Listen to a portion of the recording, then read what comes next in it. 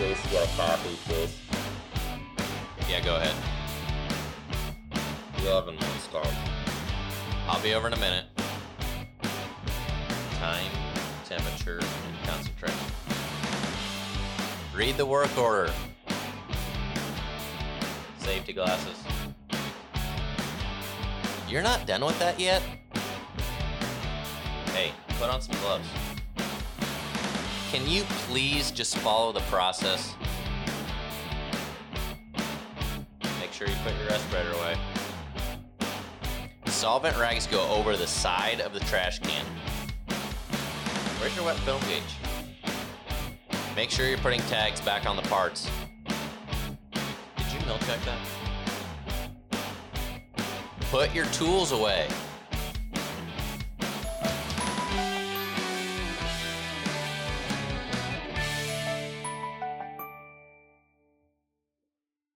This is Chase. Welcome to the first episode of KazerCast. I'm your host, Jace Kazer, and I'm joined by my co-host, Chloe Leidy.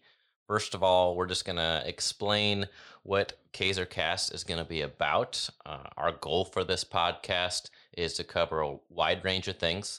We'll mainly focus on blasting, liquid coating, and powder coating, because that's what we know best with Kazer blasting and coatings. We'll also talk about some of our social media marketing, as this podcast is a part of our own social media marketing. And we have a division of our company that's brand new that just started called KazerCraft, where we're trying to help others with their social media marketing. We're not experts by any means, but as we've started to do social media, we've learned some tricks and tips. And so we've been trying to help out other small businesses like us with their social media, because usually small businesses struggle with that. We're going to try to have a lot of open conversations. We'll have some quirky stuff that we do. Usually every episode, we're going to try to have a main bulk topic that we talk about. Could be industry related for like the coating industry. It might be social media related. It could be something totally different. I'm into racing. We may bring in some racing guests and talk to them. Chloe's into arts, so we may have a full episode on that. So whatever we can do to add value to our listeners, and somehow we'll usually try to tie it back to what we do day to day at our jobs. We're going to try to get some interviews with customers and sales reps and industry leaders as we kind of grow this podcast and people get more interested in it. And we're going to try to get some regulars on here to help with tech tips on pre-treatment and powder coating, and maybe even some social media stuff too. So we're just going to kind of see where this goes. I'm going to bring in Chloe now a little bit. She's going to talk about the KazerCraft. How are you doing this morning, Chloe? I'm great, and I'm happy to be here. So you've been with Kazer for a couple years now, and you started with social media, and now you do a multitude of different things. So your hands are always full, but you really are still focused on social media mainly. Can you talk to us just a little bit about KazerCraft and what you're doing with that, and why does the social media excite you? How is it different than doing social media for our blasting and powder coating, and then when we're doing it for other customers now with KazerCraft, how has that been different for you? Is that exciting? Absolutely. So, is it fair to say that when you and I started this little adventure back in, was it 2018? I don't think either of us really envisioned it going this far. Do you? Probably not. I always am planning to conquer the world, so Yeah. I don't know. I right at the very beginning, no, but then after we Uh-huh. started doing it, I just noticed that, like, wow, this works. We never Mhm. really did that much marketing before. It's easy, relatively, because Mhm. just from our generation, we're used to using social media, and it's really really cheap advertising and marketing. So, I mean, you can reach a lot of different people. So once I started seeing the benefit for us, then I kind of started thinking about mainly just the other small businesses that we do business with already, and Mhm. I got me thinking like, man, they could really benefit from having a social media presence. Most of them don't. Yeah. And so Yep. then that's kind of where I think I kind of got the idea of Yeah. Craft. And I think Ab- you're really good in like social media and like being creatives, right?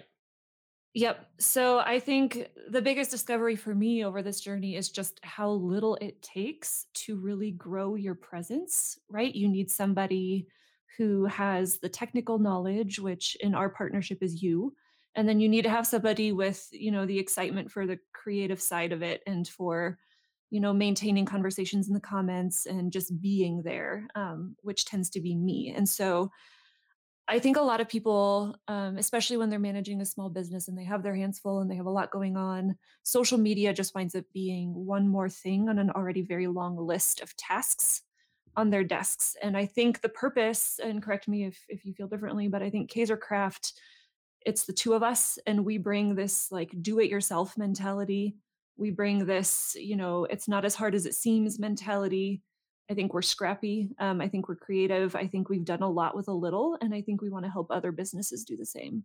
Definitely. Absolutely. And and that's kind of why we're doing this podcast. So that's why we're talking about Craft quite a bit. Um, for those of you who are just brand new to this, listen to us for the first time, never heard of us before, Kaiser Blasting and Coatings is a division of Kaiser Painting. Kaiser Painting Incorporated started back with in 1987. My parents started the company as a residential painting company, so painting houses, and then it grew into commercial painting, and that still runs today. Mostly new commercial construction, and they do anything that is to do with painting on those projects, interior and exterior painting. We started Kaiser Blasting and Coatings in 2004 with blasting and liquid coating with a couple large booths, and then powder coating in 2014. So more details are on our website at kaiserblasting.com if you want to check that out. We're mainly set up to do job shop type work. We have some of the biggest facilities in the Lincoln, Nebraska and surrounding area. So we kind of specialize in the bigger stuff that nobody else can do. Um, and then kind of leading into our a little bit of why we started Kaisercraft, and it kind of ties into our main topic. We're going to talk about teams today and communication. One of the main reasons why I wanted to start Kaisercraft, and I don't know if Chloe knows this, but I really in the last year or so, 8 to 12 months probably, have been starting to think about what team members really like to do in trying to take the business in the direction that our team members want to go and what they're skilled with and what they enjoy instead of making them do jobs that they don't enjoy. And so since I Chloe has been really interested in social media from the beginning, that's how she started working with Kaiser. I wanted to build on that. So then it naturally made sense for her to do more social media work. We didn't need it more for Kaiser, but if we brought in clients, that could be helpful. Did you know that that's why I kind of wanted to start that? I did not. Right. So yeah, I learned something. she is gets really excited about creating content. That's awesome. So to keep this conversation going, we're going to talk about what I had to fix this week in the shop. There's always something, isn't there? Yeah. So this week was a tough one for multiple reasons, but partway through the week, we realized that we had something going wrong with our large oven. And you could smell that there was like maybe a little burnt smell. And then I was inspecting around the burner a little bit more, and you could look up at it, and there was a gap where the burner should be touching the side of the burner box, and you could actually see the flame, and it was kind of every once in a while it would kind of like come out instead of going into the burner box.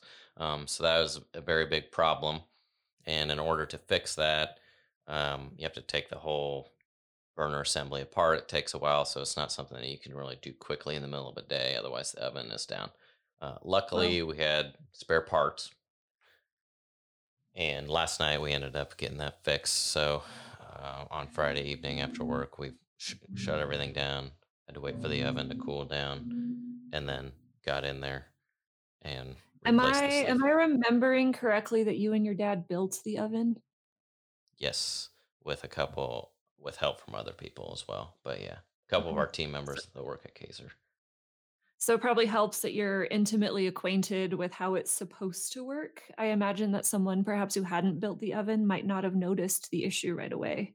Yeah, and I was watching it a lot closer because um, we had this problem with our other oven Mhm. uh, a while back, and our original oven is quite a bit older.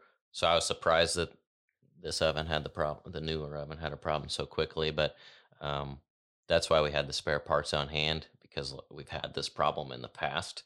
So Mhm. when I saw that it was happening, it was frustrating, but we knew how to fix it because we'd Yeah. experienced it before. The first time it happened, it was a little more frustrating, or felt like we didn't know what we were going to do. But So worst case scenario, if you'd left it untended, what would have happened? eventually, it would have. So what we replaced was a sleeve that the main flame flows through, and that just ended up getting a hole in it. So then, like, the flame can kind of go wherever it wants, right? It could go out the hole, and so then it could start a fire because you're not like keeping it contained in the actual oven anymore.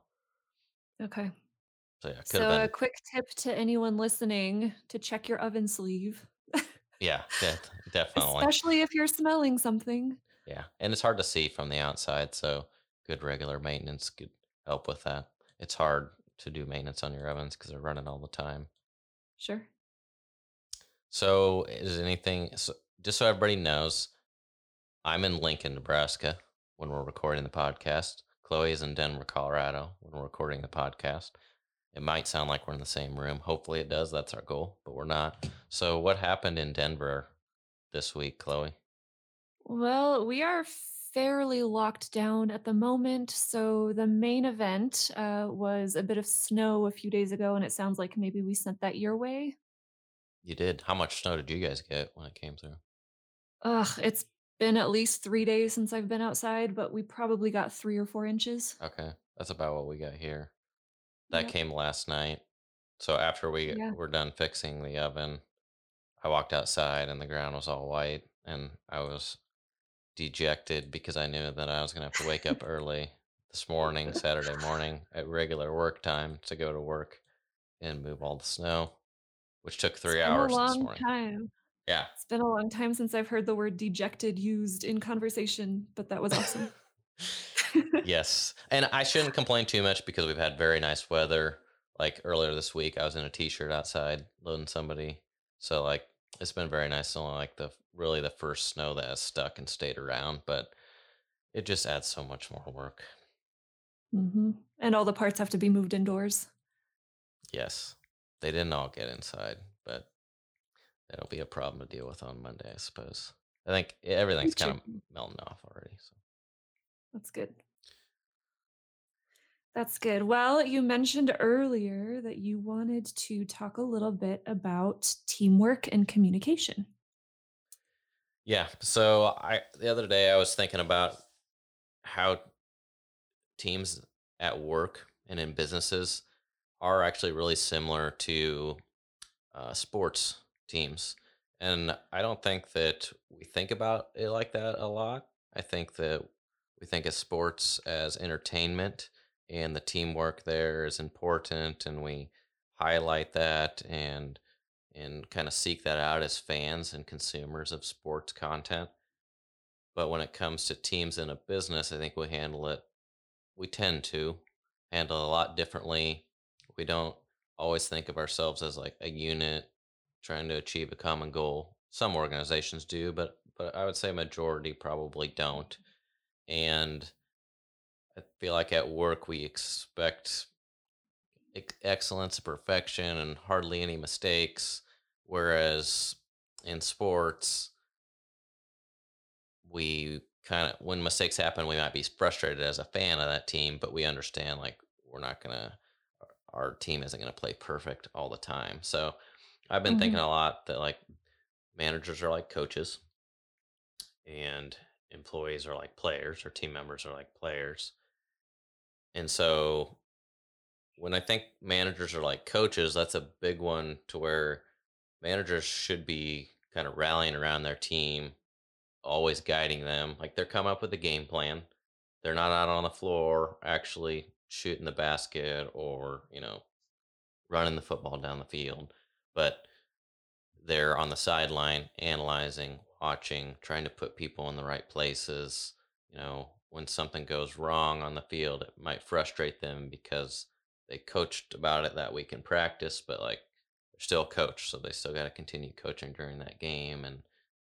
And then when it comes to like the team members, how they're like players, they should look. I feel like if we could get a sporting mentality in the business, then team members can kind of look to their managers as a coach, right? A lot of the Mhm. time, like in professional sports, anyway, it seems odd to me now that I've gotten a little bit older and kind of like when you're younger, you always think like a coach is way older than you, right? Mhm. Mhm. So like when you're in middle school or high school, and this doesn't have to be like actual stick and ball sports either, right? Like it could be even like music and band and things like that.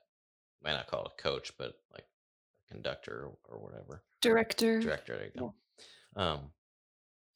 But like there's usually this pretty big age difference, like all the way from when you're little all the way into college. But then when you get into like professional sports, like these are like grown men and women getting coached by grown men and women, maybe sometimes younger than the coach could be younger than the Mhm. players.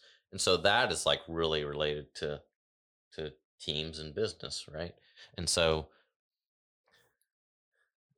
when we're looking at that, I kind of lost my train of thought, but um it's interesting that grown adult players in sports will rally around a coach or will listen to a coach, right? Mhm.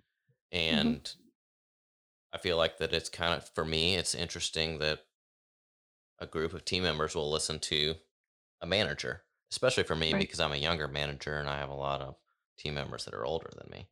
So, Right. so that Yeah, and especially when you started, I mean, you were quite young. How old were you? 20, I've been like 25, I think. Okay.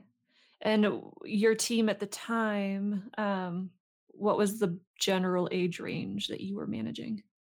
Anywhere from similar in age to me Uh-huh. all the way up into, I was not 25, I was like 23. I've Yeah, been that doing it. sounds Yeah, closer. I've been doing it for 5 years. Started in 2015. It's 2020.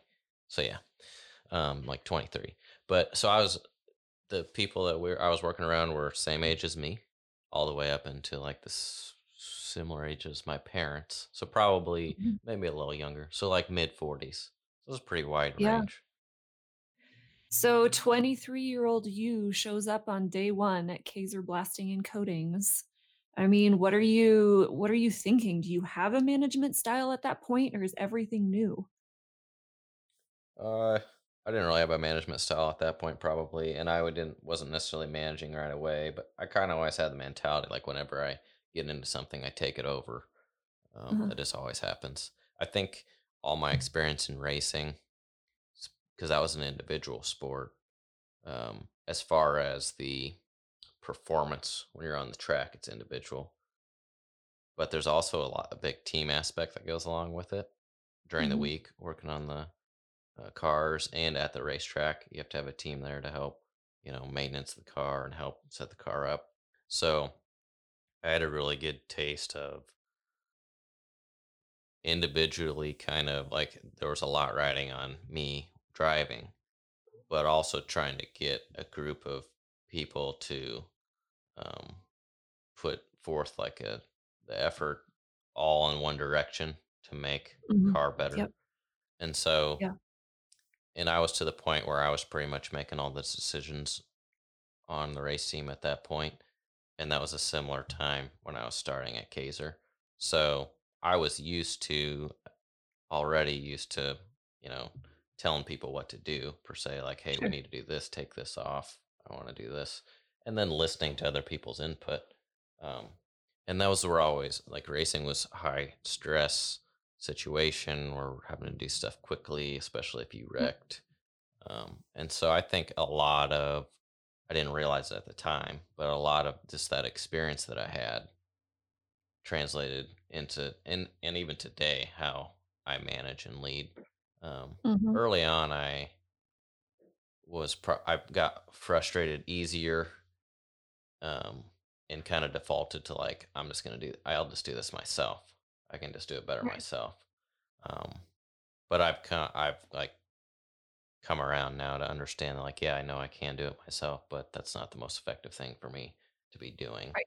So I need to help people do it better, not just say, well, that's not going to work. Get out of my way. I'll do it. I don't have time Mhm. to do every single job. So Right. So that on some level requires you to pay attention to who's on your team and what they're good at, I imagine. yeah, absolutely. Because in the past, it was just like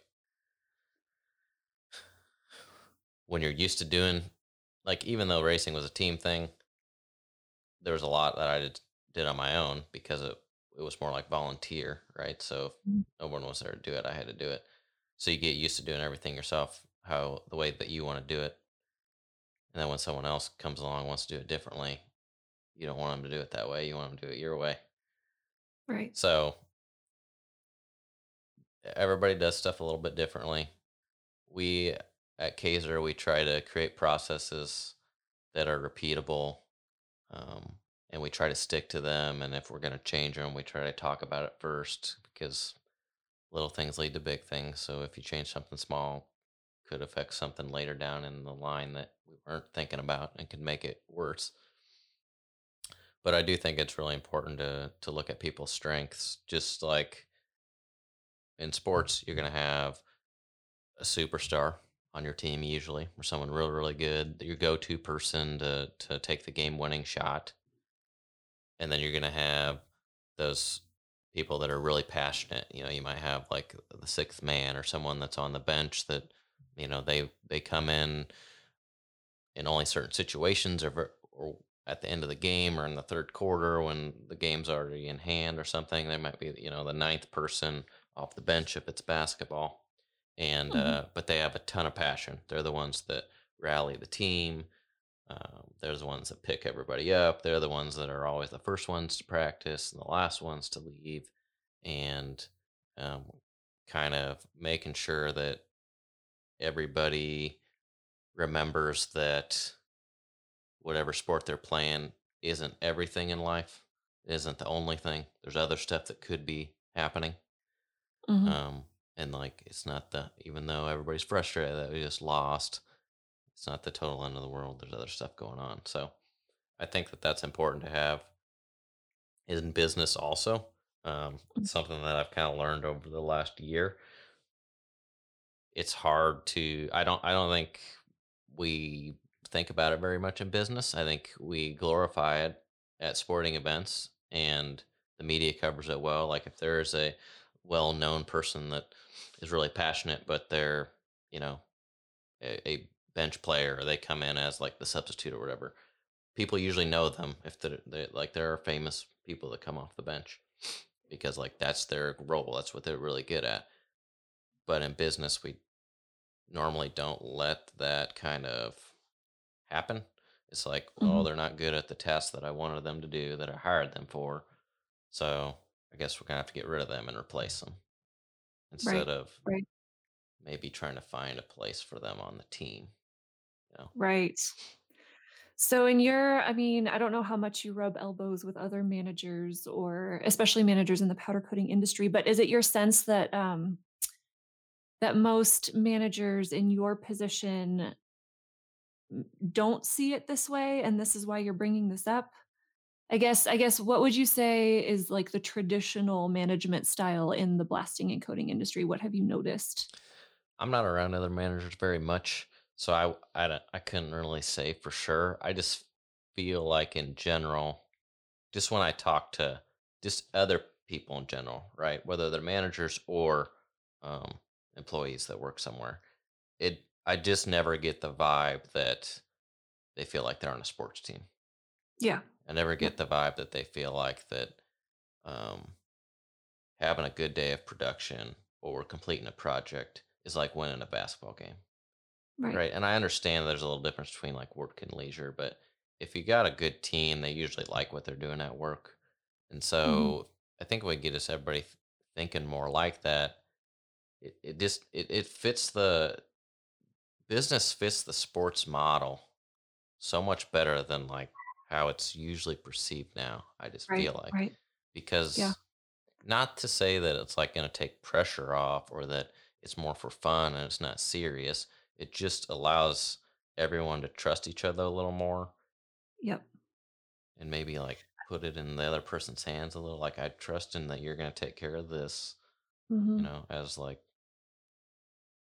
if someone's looking at me as the coach, right? Because I'm a manager, then they can just trust that I'm going to take care of that stuff. And Yeah. I'm going to be frustrated when they don't perform just like a coach would. But at the same time, then I'm going to come back and say, well, remember we talked about this and this and this in like in practice, in quotes, right? We don't have Uh-huh. practice, but like maybe we talked about it on the previous job and then we just learn from it. The same way that the sports teams do. I will say from the perspective of an employee, thinking of it that way does take a lot of pressure off because I, all of a sudden, don't feel like I have to be Tom Brady all the time. You know what I mean?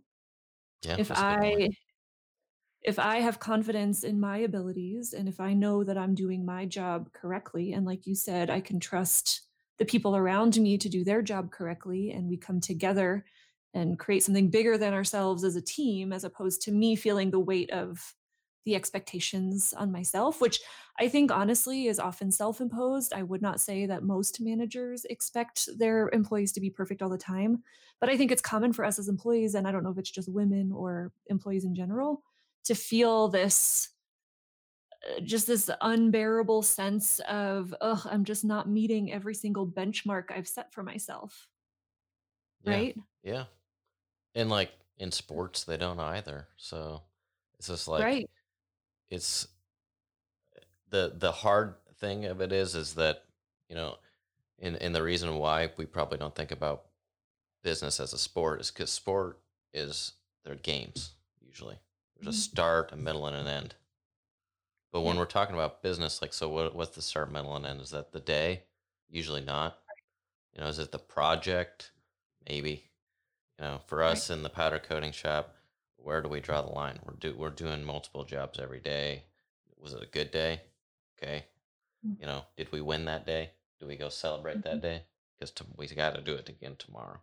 So that's the reason I think why we don't. There's harder for people to look at it that way Yep. because it's more perpetual, right? It's a marathon. It's going to go on forever. If we did really good, we're still going to have work to do tomorrow. If we did really bad, we're still going to have work to do tomorrow.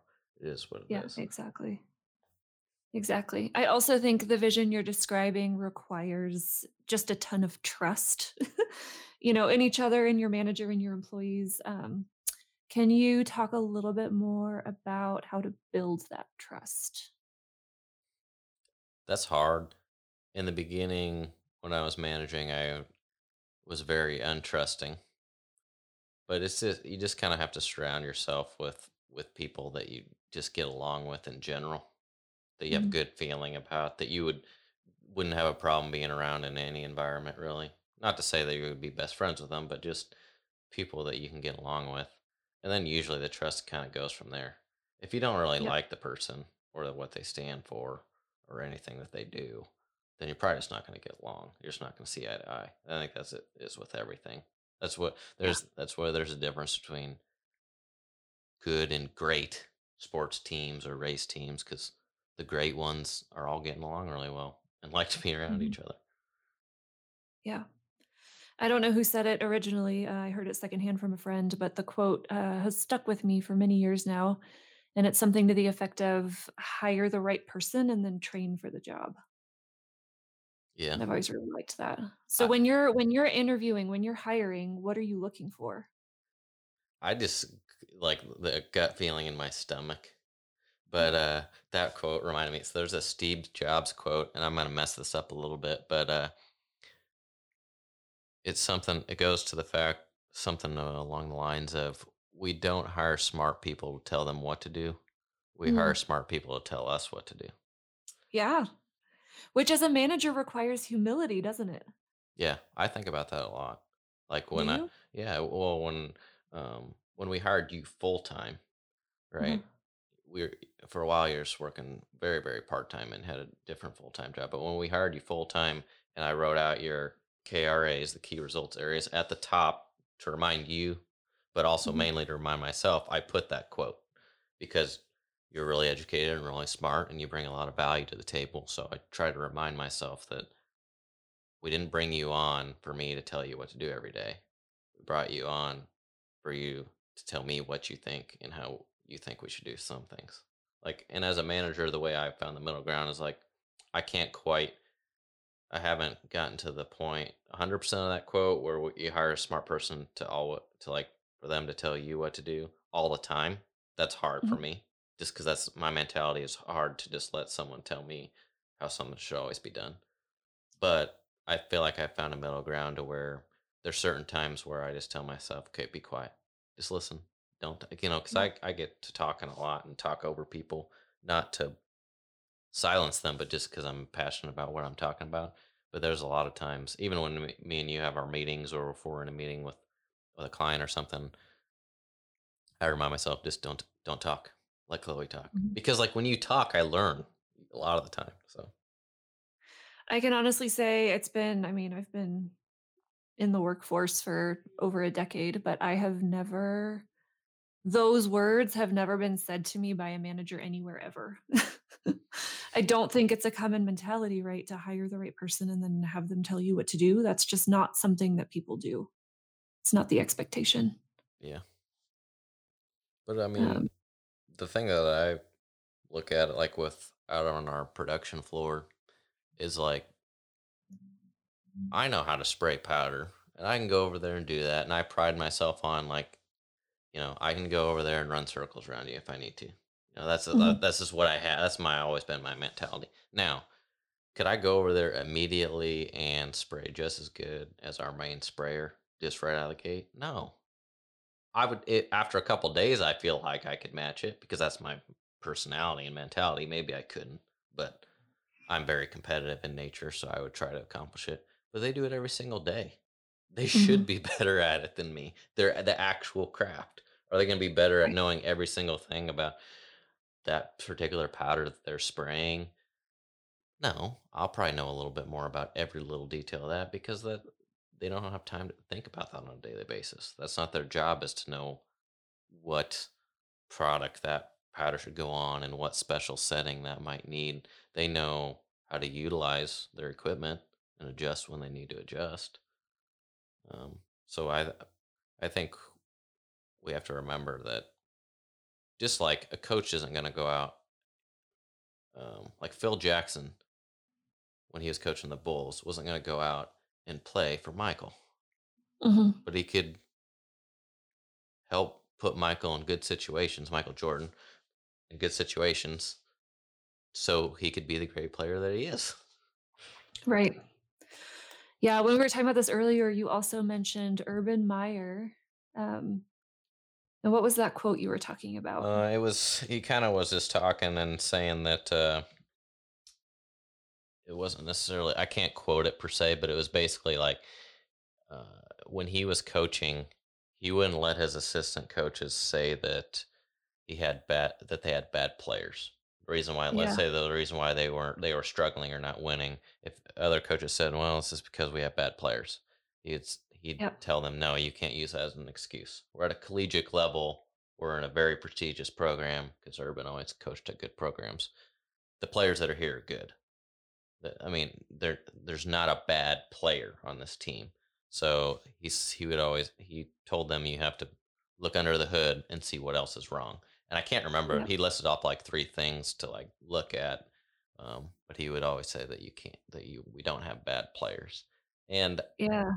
I mean, in business, you might that's harder to say, right? I mean, I like to follow that mentality. If you have a really good set of team members that have been there for at your company for a while, then yeah, I think you should be able to use that, right? If you've had people Mm. there for in a small business, being there for a year is actually substantial, usually, you know. Yeah, for And sure. so if you've got a team where most of them have been there for a year, chances are, I mean, you've they've stayed around, you've kept them around, they're probably pretty good at what they do. Otherwise, they wouldn't be there. So Mhm. when a day goes wrong or a presentation goes wrong, the first thought on a manager's mind shouldn't be, "Oh, I just need to we need to hire somebody else." Like, well, Mhm. Yep. probably not. I mean, Yeah. I found the actual quote you're referring to.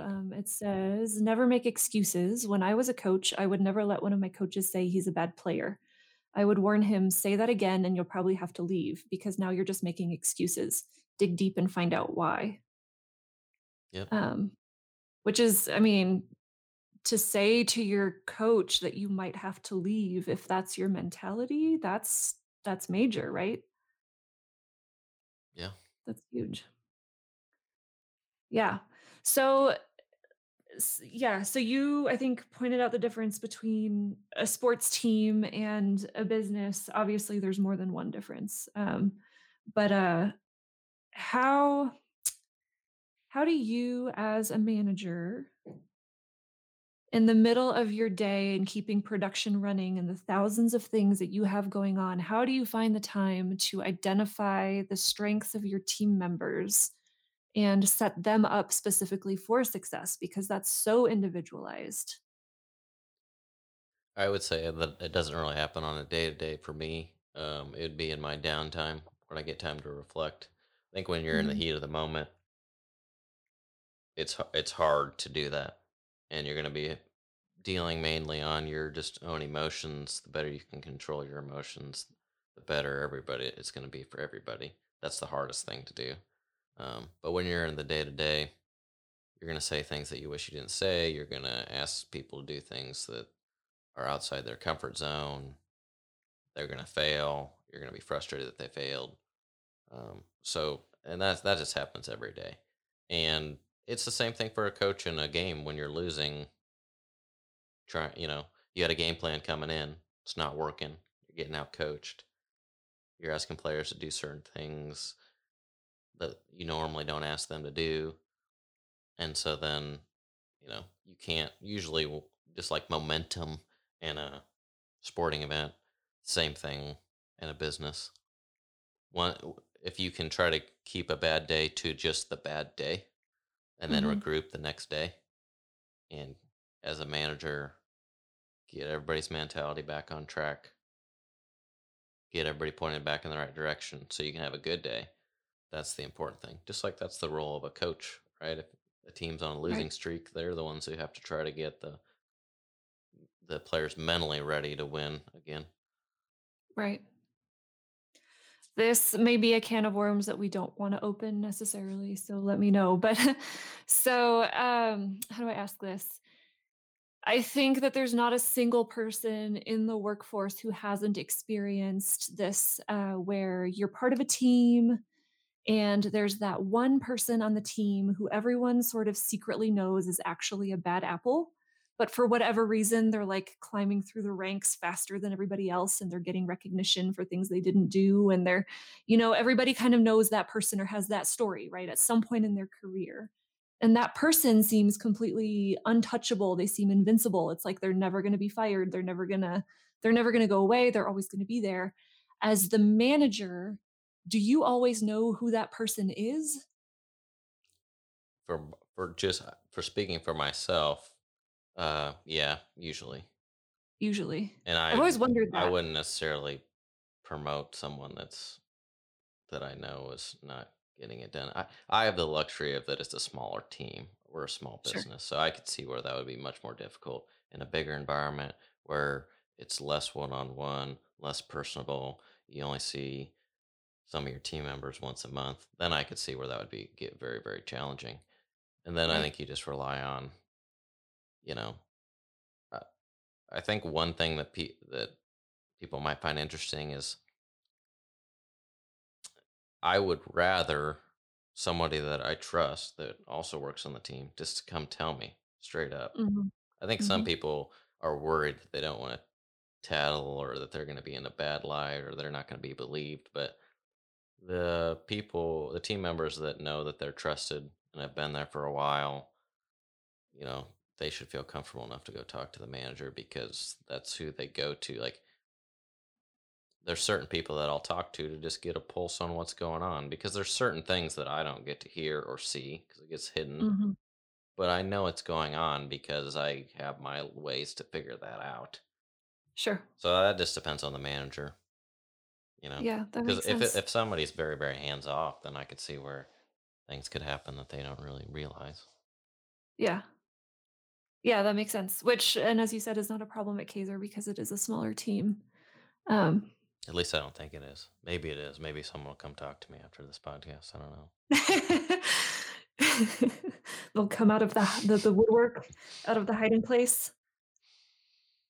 Yeah. So just to wrap this up, um, overall, I think it's just I've been since I was thinking about it, I thought we should talk about it.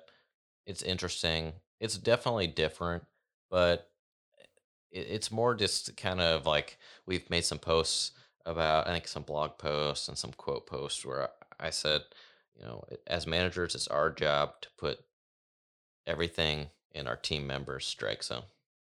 Mhm. Right. We need to organize it and set it up so they can knock it out of the park. Usually the technicians and the people out on the floor are really good at what they do. Otherwise they wouldn't be there. And so we need to just we don't ask a lineman on a football team to be the quarterback for the fourth quarter.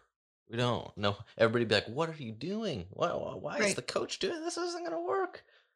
So we don't ask somebody on our team who, let's say, um, just random example, blasts all day long Mhm. to like, hey, I need you to go spray powder today. If they've never done Right. it before, like, and we want them, they're really good at blasting. We want them to go over and be as best as our best sprayer in the powder. Like that just doesn't make sense, right? And that's kind of like a brash example. Right. But you can do that with other tinier things too. Yep. Yep. Like there's certain something when you made something for our social media, like a strategy guide, me and you think so Mhm. much alike. I was like, when I read it, I was like, boom, understand it right away, know right where she's Yep. going. And then the other person that helps us with social media thinks a little differently. Mhm. So like didn't make sense to them. But Sure. like after clarification it did. And that's like everything. So that's where Right. like communication is super important. Yeah. So in order to put things in the strike zones, you have to know what the strike zones are, and they will be different person to person. Yeah. So that's why you just got to pay attention to mainly what people like and what they excel at, and then try to get them to do get stuff for them to do that they are good at. It And also makes a strong case for having a diverse team, right? You don't want everyone on your team to be the same person. absolutely, I say that all the time to a couple of our floor managers who are like, "We just need another. I wish we had another you or another me." Uh-huh. Like I do too, but then we'd be arguing with them all the time. Because there's some different level. Like there's always has to be a leader. There's got to be a captain Right. on the sports team that everybody will listen to no matter what, and they can go chew another player out for not trying hard enough, not putting in a good enough effort, messing up, and there's some Right. like mutual respect there that they understand they're yelling at them for a reason because they're not holding up their end of the bargain to the team. Yeah. So there's a little bit of a hierarchy, I guess. Whoever's more of a leader and more of a follower. But if you get four leaders that all Right. four of them always want to lead and they want to say this is how we're doing it because I said so, then it just doesn't work. You have to have a Right. little bit of difference or a lot of empathy, which most people don't have. So Right. I love it. I think this is a wholesome view of the workplace, and I think we would all benefit from thinking about it more this way. yeah, and I don't like. I'm a very type A and like it's my way or the highway. But when I started thinking about it, like it's like sports, it just kind of changed how I thought about it differently. Like like most people would say, I'm still like a tough manager and can be hard on people because I just have high expectations. If I was a coach, I'm a strict coach because I want to win. At the Mhm. end of the day, I care about my players, and I'm going to do anything that I can for them. But like, I'm going to hold them to a high standard because I Right. know that, you know, the players on my team are good players, and I know what they're capable of. So it's my job to push them to their capability and not let them, settle for less than what they're capable of. So Absolutely. when I started thinking about it more as like coaches and players, that helped me quite a bit because it Yeah. allows you to be hard, but at the same time be really caring Mhm. too and understanding. Mhm. And for us as players, it lets us really focus on our strengths and feel like we're part of something bigger, which I think is highly motivating. Yeah. And like and communication, like this all kind of revolves around communication. When I was younger, speakers would come to the school or like an assembly and talk about like communication so important. You make sure you learn how to communicate. And I was always like, "What do you mean? Like I know how to talk? Like what do you mean? Like I communication? Like speak English. yeah." But it's really like being able to say something to somebody and have them understand it is really important. And I think good managers or just good leaders in general are the ones who can realize when the communication isn't being understood right there on the Yep. spot. When I'm Yep. explaining something to somebody, I can see the look in their eyes if they understand it or not. If they don't, I gotta maybe I have to go show them physically. Maybe I have to explain it differently. Maybe I have to. There's some where I have to relate it to what they do in their world. Maybe they Mhm. like to knit. I don't know. So Mhm. somehow I got to know enough about knitting when I'm talking to Mhm. this person. So when I want to explain how I need this process done, I can say like, "You remember when you're knitting and you do like kind of like that." Like, "Oh, I get it now." Right. Right. Which again requires humility, right? From you. The way that you approached it the first time might not have been the right way, and so you have to find a different way. And I think a lot of managers don't realize that. And for whatever reason, like I've always been like even if two people are having a conversation and I'm just listening, it doesn't even have to be at work, and I can Mhm. see that the other person isn't like understanding how it's being said, and I Yep. usually am understanding it. It just needs to be changed.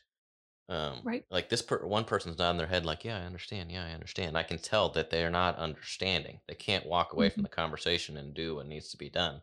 And I like interject sometimes and be like will ask a question to that person that I know that they need Mhm. to know the answer to, and then they're kind of spinning their wheels. So then I say, "Okay, what they're trying to say is in Right. plain terms, this is what they mean." You know, Love it. and I've just always been good at that. I don't know why. That's great. So yeah, teams, communication, and management.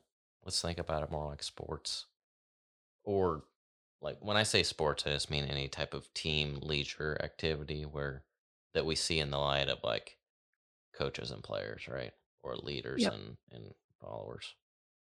Yeah. It definitely changes the expectation for sure. Yeah.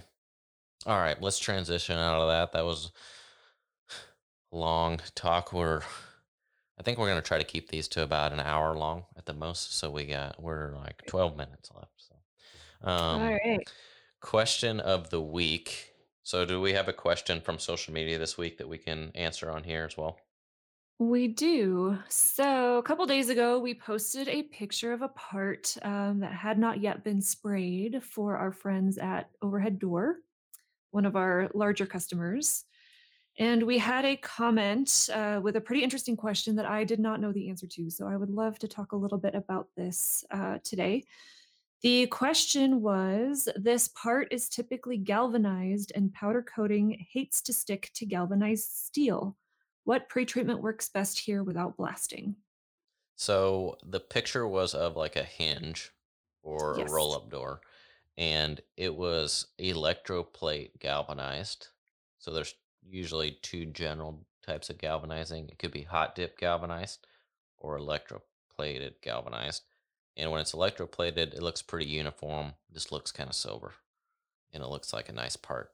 Hot dip galvanized is a little bit um, not as bright of a gray, usually a couple different tones of gray, kind of like a checkered pattern. And a lot messier, could have some runs in it, and like some slag and stuff on it. So that's usually how you can tell the difference. It's relatively easy to get powder to stick to electroplate galvanized because it is a good substrate to try to adhere to. Hot dip galvanized is a lot harder because I don't know the exact. I'm just gonna kind of go off what I think this. So somebody could correct me if I'm wrong in the comments or send us an email and we can talk about it again some other week. But the zinc is more exposed to the air in hot dip galvanizing, so it chalks up pretty easy Mhm. while it's just sitting there. So it's hard to get coating to stick to that. The electroplate galvanized doesn't really do that. It doesn't start to react with the atmosphere as quick. It can stand alone by itself and kind of hold its same form as right after it was galvanized for longer anyway. And so when we go to do coat electroplate galvanized when we're powder coating, um, we just go through pretty much a normal pre-treatment process, 5 stage. So we'll degrease it to get because there's usually still greases and oils on it. Rinse it. We'll do an acid etch.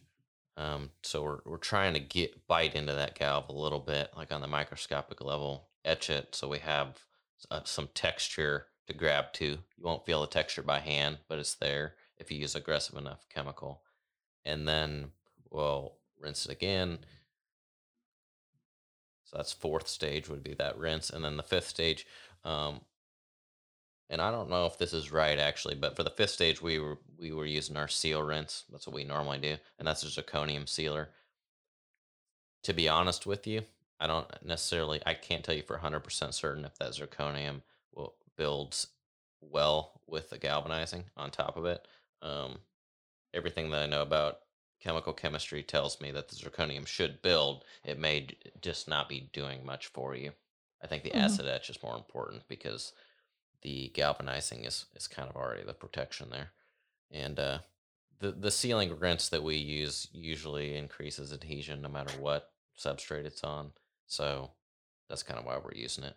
So then powder stick usually sticks pretty good um, to those parts, and we haven't seen much issue with it. We do when it's hot dip galvanized, but Okay. So you probably coat less of that.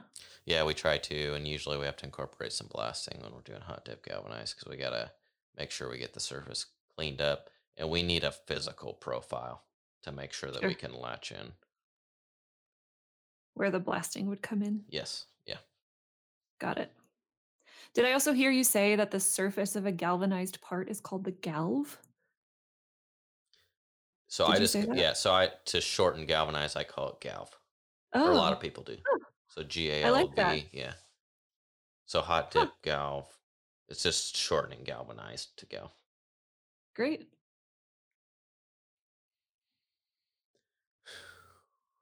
All right. This is somewhere we're gonna try to do every week. It's gonna be called Jace's Quick Take. So what we're gonna do is we're going to cover just a random supply or material that is in our stock. So let me get this pulled up.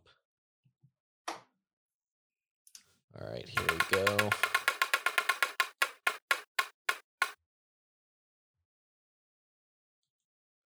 Okay, so the one that came up is PPG RAL. It just moved again. Exalta Blue Streak 2. So Exalta is the manufacturer. The name of the color is Blue Streak 2. Um, Price, including shipping to us, is around like $5 a pound. So this is a color that we haven't used much of lately. We ordered this in the past for it's a blue, so it's a kind of a light bright blue, something maybe kind of close to Pepsi blue, if I remember right, maybe a little bit Mhm. lighter. We don't spray much Exalta. We just don't have very big relationship with them for whatever reason. From what I remember, it's sprayed out pretty smooth. Exalta powders usually do spray smooth. Um, but other than that, I don't really have much to say about that one. I think it is a nice blue. We do still have it in stock, and we've used it from time to time, but that's pretty an old powder. I would say that was probably maybe from like 3 or 4 years ago was the last time I remember spraying that. Do you remember the project? Yes, it was used for to identify recycle trash Oh, cans yeah. instead of a regular trash can. So we were doing like the Okay. lids that color because it's So really if there close. It's really close to a recycle blue. seems like that would be a popular color. Yeah, we just don't consider that like one of our main stock ones. We don't spray it very much, so Sure. we kind of don't we don't allow anybody to select that one, I guess, unless they Got it. specifically need a blue that they're not seeing in our normal stock, then we might pull that one out. It's just not a common one that we spray, mainly because we just, for whatever reason, we just don't spray a lot of Exalta. They're not one of our main Hmm. suppliers. So, What color on your color wall is most similar, would you say? um, Cardinal, one of the Cardinal blues. They're both called Cardinal Blue. Um, BL05. Cardinal Blue Okay. Yellow 5. That is close, a little bit closer to a Pepsi Blue. And we spray that quite a bit Yeah. since it's one of our stock Yeah, I'd colors. imagine that a nice bright royal blue would be very much in demand. Yeah. Yes, it is. So I'm into racing. We might talk about racing from time to time. Might interview some people from racing from time to time. Chloe is into art. So Chloe, what's your most recent art project? So, my husband just moved into a new office at work, and his walls are very bare, and he wanted something for his walls. And I was trying to get a sense of what he was looking for. He's like, I think I want something kind of pop arty. And we had Archer on in the background one day, and he's like, I want an Archer painting. So I did one. It's an acrylic painting on a wood panel, super simple.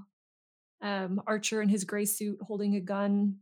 And he wound up taking it to work. And then next thing I knew, I was getting texts from people saying, I want one.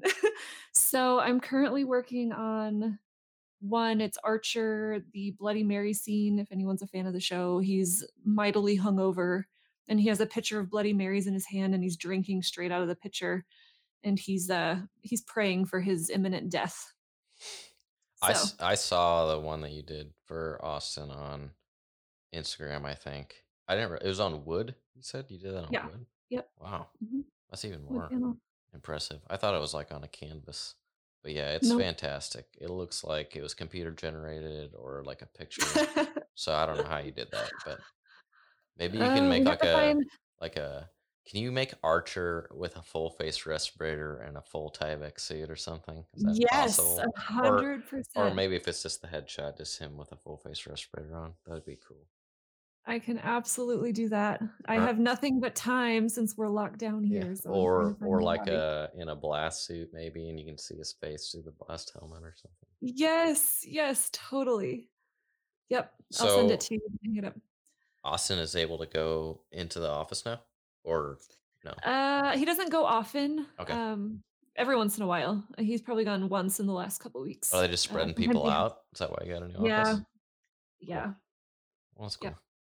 yeah.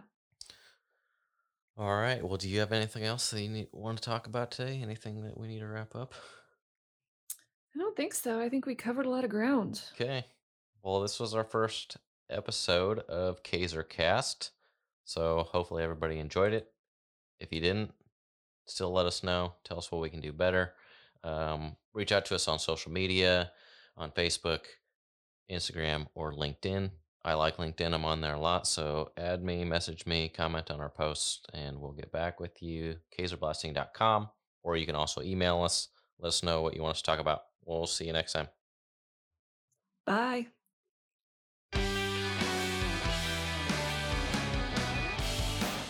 Hey, is everything working good for you? You need anything? Anything broke? Anything leaking? Just make sure we stay on track with the yellows and everything will be fine. Little things lead to big things. Can you stay late tonight? We need to get this job finished up. Overall, I think everybody's doing a great job. Keep up the good work. It's getting hot out, so make sure you're drinking plenty of water. I know this job's been difficult and everybody's getting frustrated. But if we can't do it, nobody else can. That's the reason why the job's here, because nobody else could get it figured out. Just keep working at it. Don't get frustrated. We'll keep collecting data, taking good notes, and we'll get it figured out. Does anybody else have anything?